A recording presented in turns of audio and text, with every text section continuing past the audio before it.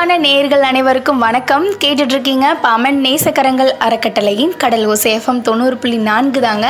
நிகழ்ச்சிக்காக நான் அஜய் ஜீனத்தான் பேசுகிறேன். நம்ம 5ஆம் ஆண்டில் அடியெடுத்து வச்சுருக்கோம். ரொம்ப ஒரு அருமையான நாள். இந்த நாளில் நான் கடல் ஓசையில் பணிபுரிகிறத ரொம்ப பெருமையாக நினைக்கிறேன். ஏன்னா இது மூலமாக எனக்கு நிறைய நல்ல விஷயங்கள் நடந்திருக்கு. ஒரு நல்ல நிலைமைக்கு நான் வந்திருக்கேன். ஸோ உண்மையிலே நான் கடல் ஓசைக்கு தேங்க் பண்ணிக்கிறேன். அதே நேரத்தில் இன்றைக்கி நம்மளோட நிகழ்ச்சியில் யார் பேச போகிறா அப்படின்னு கேட்டிங்கன்னா, செம்ம ஜாலியாக ஷோ பண்ணுறவங்க. ஸோ கூடவே அறந்தாங்கி நிஷா அவங்க கூட சேர்ந்து, இப்போ அறந்தாங்கி நிஷான்னு சொன்னோடனே உங்களுக்கு அந்த பழனி சாரை ஞாபகத்துக்கு வந்திருக்கும். அவங்க 2 பேரும் சேர்ந்து நல்லா கலாய்ச்சி ஷோ பண்ணுவாங்க. ஸோ அவங்க தான் இன்றைக்கி நம்ம கூட பேச போகிறாங்க. வாங்க கேட்கலாம். வணக்கம் சார். வணக்கம்மா. வணக்கம். சொல்லுங்க சார். நல்லா இருக்கீங்களா சார்? ரொம்ப நல்லா இருக்கேம்மா. சொல்லுங்கம்மா. என்ன சார் அந்த ஸ்மைல் இல்ல? ரொம்ப நல்லா இருக்கும். கொரோனாவால இந்த ஸ்மைல் போச்சு. கவலைப்படாதீங்க சார். எப்படி போகுது சார் உங்களோட லைஃப்? நல்லா போகுது மேடம், நல்லா போகுது. Okay sir. நம்ம ஊர்ல இருந்ததை விட இப்ப நம்ம வாழ்க்கை மாறி இருக்கு. ஆனா அந்த ஊர் எண்ணம் தான் நிறைய அதிகமா இருக்கு. சொந்த ஊரோட எண்ணம். ஆமா ஆமா. இப்ப விட்டா கூட ஓடிடலாம் அப்படிங்கிற எண்ணம் வருதோ சார்? உலகத்திலேயே மிகப்பெரிய பணக்காரன் யாரு தெரியுமா? லட்சுமி மிட்டன்ல, அரபு சுல்தான் இல்ல, பில்கேட்ஸ் இல்ல. உலகத்திலேயே மிகப்பெரிய பணக்காரன் சொந்த மண்ணுல வாழ்றோம்னா அதை விட உலகத்திலேயே மிகப்பெரிய கோடீஸ்வரன் தன்னுடைய சொந்த உறவுகளோடு வாழ்றவன் தான் அதுக்கு மிகப்பெரிய கோடீஸ்வரன். இப்படிதான் நம்புவேன். Super sir. சார் இப்ப நீங்க விஜய் டிவிக்குள்ள போயிட்டு அதுக்கப்புறம் நீங்க ஷோல கலந்துக்கிட்டு அதுக்கப்புறம் நீங்க கொஞ்சம் கொஞ்சமா உங்களோட வாழ்க்கைப்படி முன்னேறிட்டு இருந்தீங்க சார். அந்த அனுபவத்தை எங்க கூட ஷேர் பண்ணிக்கோங்க சார். இல்ல, நான் வேதாரண்யம் பக்கத்துல ஆறுகாட்டுத்துறைங்கிற மீனவ கிராமத்துல இருக்கிறேன். எங்க அப்பா மீனவர் தான். அதாவது உலகத்துல ஒரு தைரியமான இனம் அப்படின்னு சொன்னா மீனவர் இனம். எப்பவுமே பயப்பட, அதாவது கடலுக்கு முகத்தையும் நிலத்துக்கு முதுகையும் காட்டுகிற ஒரு இனம்னு சொல்லுவாங்க. அதாவது இந்த எதையும் பத்தி கவலைப்படாம ஒரு அட்வென்ச்சரா வாழ்ற ஒரு இனம் மீனவர்கள். அதனால நிறைய சம்பவங்களை சந்திச்சிருக்கோம் வாழ்க்கையில. நிறைய இடர்பாடுகள். எங்க மாமாவுக்கெல்லாம் என் சொந்த தாய் மாமாவுக்கு இலங்கை நேவி சுட்டு நான் 6வது படிக்கும்போது ஒரு கையே போயிடுச்சு, வலது கையே போயிடுச்சு. இன்னும் ஒரு உயிரோடு இருக்காரு. ஆனா இடது கையால வேலையை செஞ்சுட்டு இருக்காரு. ஸோ அந்த மாதிரி மீன் சம்பந்தமாக வீரம் பொருந்திய ஒரு இனமா நாங்க இருந்தோம். அது ரொம்ப மகிழ்ச்சியான விஷயம். எப்பவும் யாருக்கும் பயப்படாம அது மாதிரி இரக்கத்துல இருக்கிற இனம். நம்மளை நம்பி வந்தா அவர்களை காப்பாத்துகிற இனம் மீனவர்கள். யார் நம்பி வந்தாலும் நிறைய காதல் கல்யாணங்கள் பண்ணி வச்சிருக்காங்க எங்க ஊர்லயே. நம்பி வந்தா அவங்களை காப்பாத்துவாங்க. ஐயா வீடு திறந்துதான் கிடைக்கும் அந்த மாதிரி. ஆமா, ஐயா வீடு திறந்துதான் கிடைக்கும். பூமி ஒரு வாடகை வீடு, புரிஞ்சுக்கிட்டு கொடுத்து நம்ம வர்றதுல நான் அந்த பாட்டை ரொம்ப நல்லா பாடுவேன். பாடுங்க சார். சந்தோஷமா சங்கதி போடு அப்படின்னு பாடுவான். எப்பவுமே இளையராஜா ரசிகன் நானு. அந்த மாதிரி பாடல்கள் ரொம்ப பிடிக்கும். அதனால அந்த ஊர் மனம்தான் இன்னைக்கும் நம்மளை வாழ, அது ரொம்ப சந்தோஷமான விஷயம். கடலுக்கு போன அனுபவங்கள் இருக்கா சார்? நிறைய இருக்குமா, நிறைய இருக்கு. நிறைய நான் கடலுக்கு போயிருக்கிறேன். கடல்ல மீன் பிடிச்சிருக்கிறேன். எல்லா தொழிலும் பார்த்திருக்கிறேன். இறால் பிடிச்சிருக்கிறோம். மீன், அதாவது தலைச்சாவல, பேந்தாவலம் அப்படிலாம் சொல்லுவாங்க எங்க ஊர்ல. அந்த மாதிரி தொல்வடைகளா இருக்குல்ல, அது மாதிரி எல்லா மீனும் அந்த மாதிரி பிடிச்சிருக்கிறோம். அதெல்லாம் எங்க கூட்டம் அத்தனை பேருமே ஒரே மக்கள் தானே. அதனால நிறைய மீன் பிடிச்ச அனுபவம். நம்ம மீனவர்கள் அப்படின்னு சொல்லும் போது மனசுக்குள்ள ஒரு தைரியம், ஒரு வீரம், பெருமை எல்லாமே. ஆமா, அதை விட இன்னும் தைரியமா சொல்லணும்னா பெண்கள் வீரமா இருப்பான். கண்டிப்பா. எங்க அப்பாவை விட வீரமானவங்க எங்க அம்மா தான். அது நான் தைரியமா சொல்லுவேன். எங்கேயுமே எங்க அப்பாவை விட பயப்படாம இருக்கிற ஆள் யாருன்னா எங்க அம்மா தான். அதனால பெண்கள் வீரமான ஒரு இனமா இருப்பாங்க. ரொம்ப சந்தோஷமான விஷயம். இப்ப இந்த காமெடி பண்ணணும், இந்த ஒரு துறைக்குள்ள போகணும் அப்படிங்கிற ஒரு எண்ணம் எப்படி உங்களுக்கு சார் வந்துச்சு? காமெடிங்கிறது இயல்பாவே நம்ம செய்யற தவறு தானே. அந்த தவறை சுற்றி காட்டினா அது காமெடி ஆயிடுச்சு. ஒண்ணும் இல்ல, நான் ஒரு சுடுகாட்டுல ஒரு தடவை எங்க பெரியப்பா இறந்துட்டாரு. போயிட்டு திரும்பி வரும்போது ஒருத்தன் அதுல எழுதிட்டான், நன்றி மீண்டும் வருகன்னு. நன்றி மீண்டும் வருகலாம், வரக்கூடாத இடம் தான் அது. அந்த மாதிரி இப்ப எல்லாரும் அதை பார்த்திருப்பாங்க. இல்லைங்களா?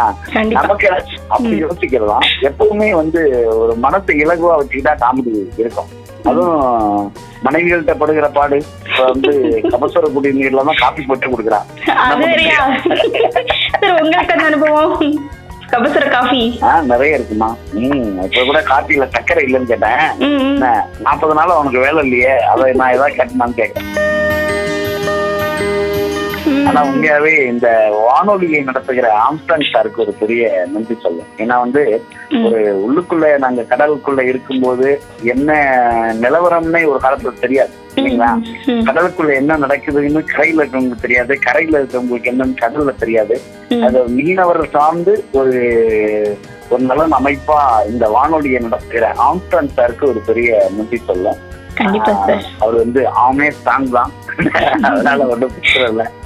அதனால வந்து நிறைய பேரு அது வந்து ரொம்ப முக்கியம். ஏன்னா 13 மாவட்டங்கள்ல கிட்டத்தட்ட நம்ம இருக்கிறோம். நிறைய கன்னியாகுமரியில இருந்து வடசென்னையில இருந்து கன்னியாகுமரி வரைக்கும் 13 மாவட்டங்கள்ல ஒரு இனம் இருக்கிறதுன்னு சொன்னா அது மீனவர்கள்.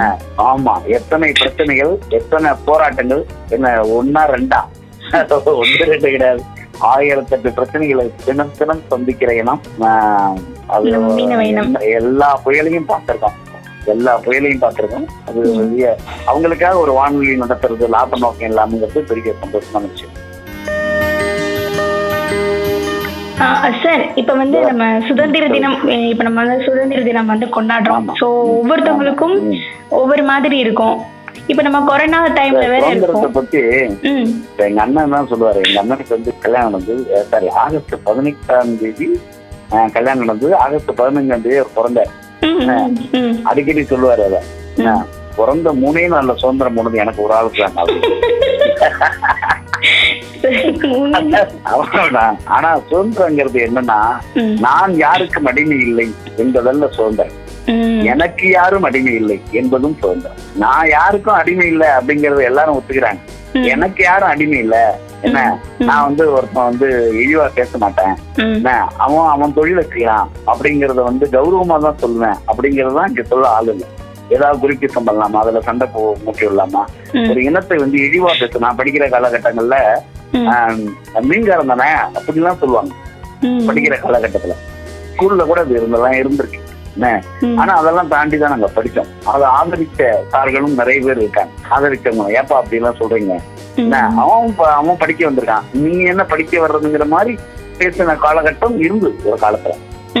ஆனா வந்து அது எல்லாமே இன்னைக்கு மாறி இருக்கு. இன்னைக்கு நிறைய படிக்கிறாங்க. உங்களுக்கு சொல்ல வேண்டியதா ராமேஸ்வரம் அப்துல் கலாம் ஐயா பிறந்த ஊரு. இந்தியாவே டெல்லியே தமிழ்நாட்டில் ஒரு இடத்தை குனிந்து பார்த்ததுன்னா ராமேஸ்வரத்து தான். அருமையான ஒரு மனிதர். சொல்லுங்க, பாம்பனை எனக்கு ரொம்ப ரசிச்சு பிடிச்சு வருங்க. உண்மையாவே இந்த மண்டபத்துல 3 பக்கமும் கடல் இருக்கும் இல்லையா, மண்டபம் கோயில் திருவிழாவுக்கு எல்லாம் நான் வந்திருக்கேன். பக்கத்துல ஒரு பார்க் ஒண்ணு சார், இந்த பார்க் எல்லாம் வந்திருக்கேன். நிறைய தடவை வந்திருக்கேம்மா. கண்டிப்பா கண்டிப்பா கண்டிப்பா ரொம்ப சந்தோஷமான ஒரு நினைவுகள் உங்களுக்கு. இப்ப நீங்க ராமேஸ்வரம் வந்திருக்கீங்க, உங்களுக்கு என்ன இடம் ரொம்ப பிடிச்சிருந்துச்சு? இப்ப நம்ம ராமேஸ்வரத்துல ஏகப்பட்ட சுற்றுலா தலங்கள்லாம் இருக்கு இல்லையா? ஆமா, தனுஷ்கோடி பிடிச்சிருந்தது எனக்கு. எனக்கு வந்து எப்பவுமே கடற்கரைக்கு எது அழகுன்னா சொல்லுவாங்கல்ல, பாரதியார் இவங்க சென்னையில கூட சொல்லுவாங்க, கடற்கரைக்கு எது அழகு, பாரதியார் சிலை அழகு, வள்ளுவர் சிலை அழகு, கண்ணகி சிலை அழகு. அதெல்லாம் ஒத்துக்க மாட்டேன். கடற்கரைக்கு எது அழகுன்னா அங்க இருக்கிற மீனவர்களும் என்ன அதை நம்பியே வாழ்கிற அந்த படகு மட்டும்தான் அழகு. அங்க இருக்கக்கூடிய மீனவர்களும் அந்த படகுன்னா அந்த கோட்டையெல்லாம் கூட நான் வரிசையா பார்ப்பேன், அப்படியே பார்த்துட்டு இருக்கேன் பாலத்துல போகும்போது. ஆமா, பாலத்துல நிறுத்தியெல்லாம் பார்ப்போம். என் கோட்டை எங்களுக்கு இருக்குல்ல, ஆமா என்ன வீலஸ் வச்சிருக்காங்க, என்ன இது வீலஸ் போட்டா இல்ல நார்மல் போட்டா இல்ல வந்து வல்லமா அப்படி பார்ப்போம். அந்த ஊர்ல இருந்து எங்க ஊர்ல வல்லம் வந்து தங்கி நிறைய பேர் மீன் பிடிச்சிருக்காங்களே பாம்பன் வந்து. ஊர்ல அந்த கனெக்ஷன் கனெக்ஷன் இருக்கு, நிறைய பேர் வந்திருக்காங்க. இப்போ வர்றதுல ஒரு காலத்துல நான் சின்ன வயசுல நிறைய பேர் வந்து தங்கி மீன் பிடிப்பாங்க. அந்த சுழற்சி முறை தானே. இப்போ இந்த மாசம் இங்க இருப்பாங்க, அந்த மாசம் அங்க இருப்பாங்க. பள்ளிப்பட்டினம், ஜெகதாப்பட்டினம், துண்டி, சோழியக்குடி அந்த சரௌண்டிங்ஸ் ஃபுல்லா நான் வந்திருக்கேன். Okay sir, super sir. இப்ப வந்துட்டு நீங்க கடலுக்கு போகும்போது இந்த மாதிரி கடல்வாழ் உயிரினங்கள், அரிய வகை கடல்வாழ் உயிரினங்கள் அந்த மாதிரி ஏதாவது பார்த்த அனுபவம் இருக்கா? அது அரிய வகை கடல்வாழ் உயிரினங்கள் வந்து நிறைய பார்த்திருக்கேன். நம்ம சொரின்னு சொல்லுவாங்க, நம்ம அதுல சொல்லுவாங்க. அது கூட ஒரு அரிய வகை கடல்வாழ் உயிரினம்னா நம்ம இதுல சொல்ற நெட்டி பீலின்னு சொல்லுவாங்கல்ல, இதுல இருந்து எடுக்கிற நெட்டி பீலி, அதெல்லாம் மருந்துக்கு தான் யூஸ் ஆகுது.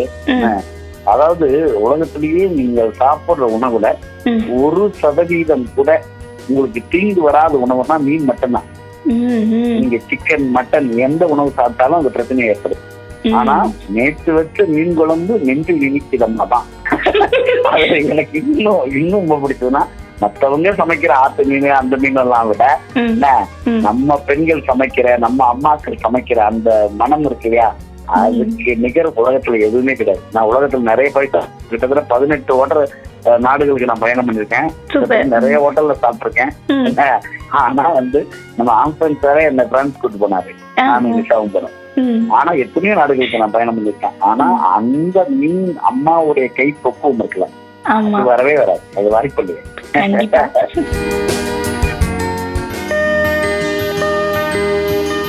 சார், கடல் ஓசை பத்தி நீங்க உங்களுடைய கருத்து சொல்லுங்க. கடல் ஓசை வந்து ஒரு நல்ல தேவை இந்த மக்களுக்கு செஞ்சிருக்கு. அது பாடல்களோடு இல்லாம நிறைய வானிலை சார்ந்த சொல்றதா இருக்கணும். கடலோர மக்கள் வந்து மீன் பிடிக்க போகலாமா போகக்கூடாதா, வானிலை என்ன சொல்லுது அப்படிங்கிற நிகழ்வுகள் சொல்றது ரொம்ப சந்தோஷமான விஷயம்.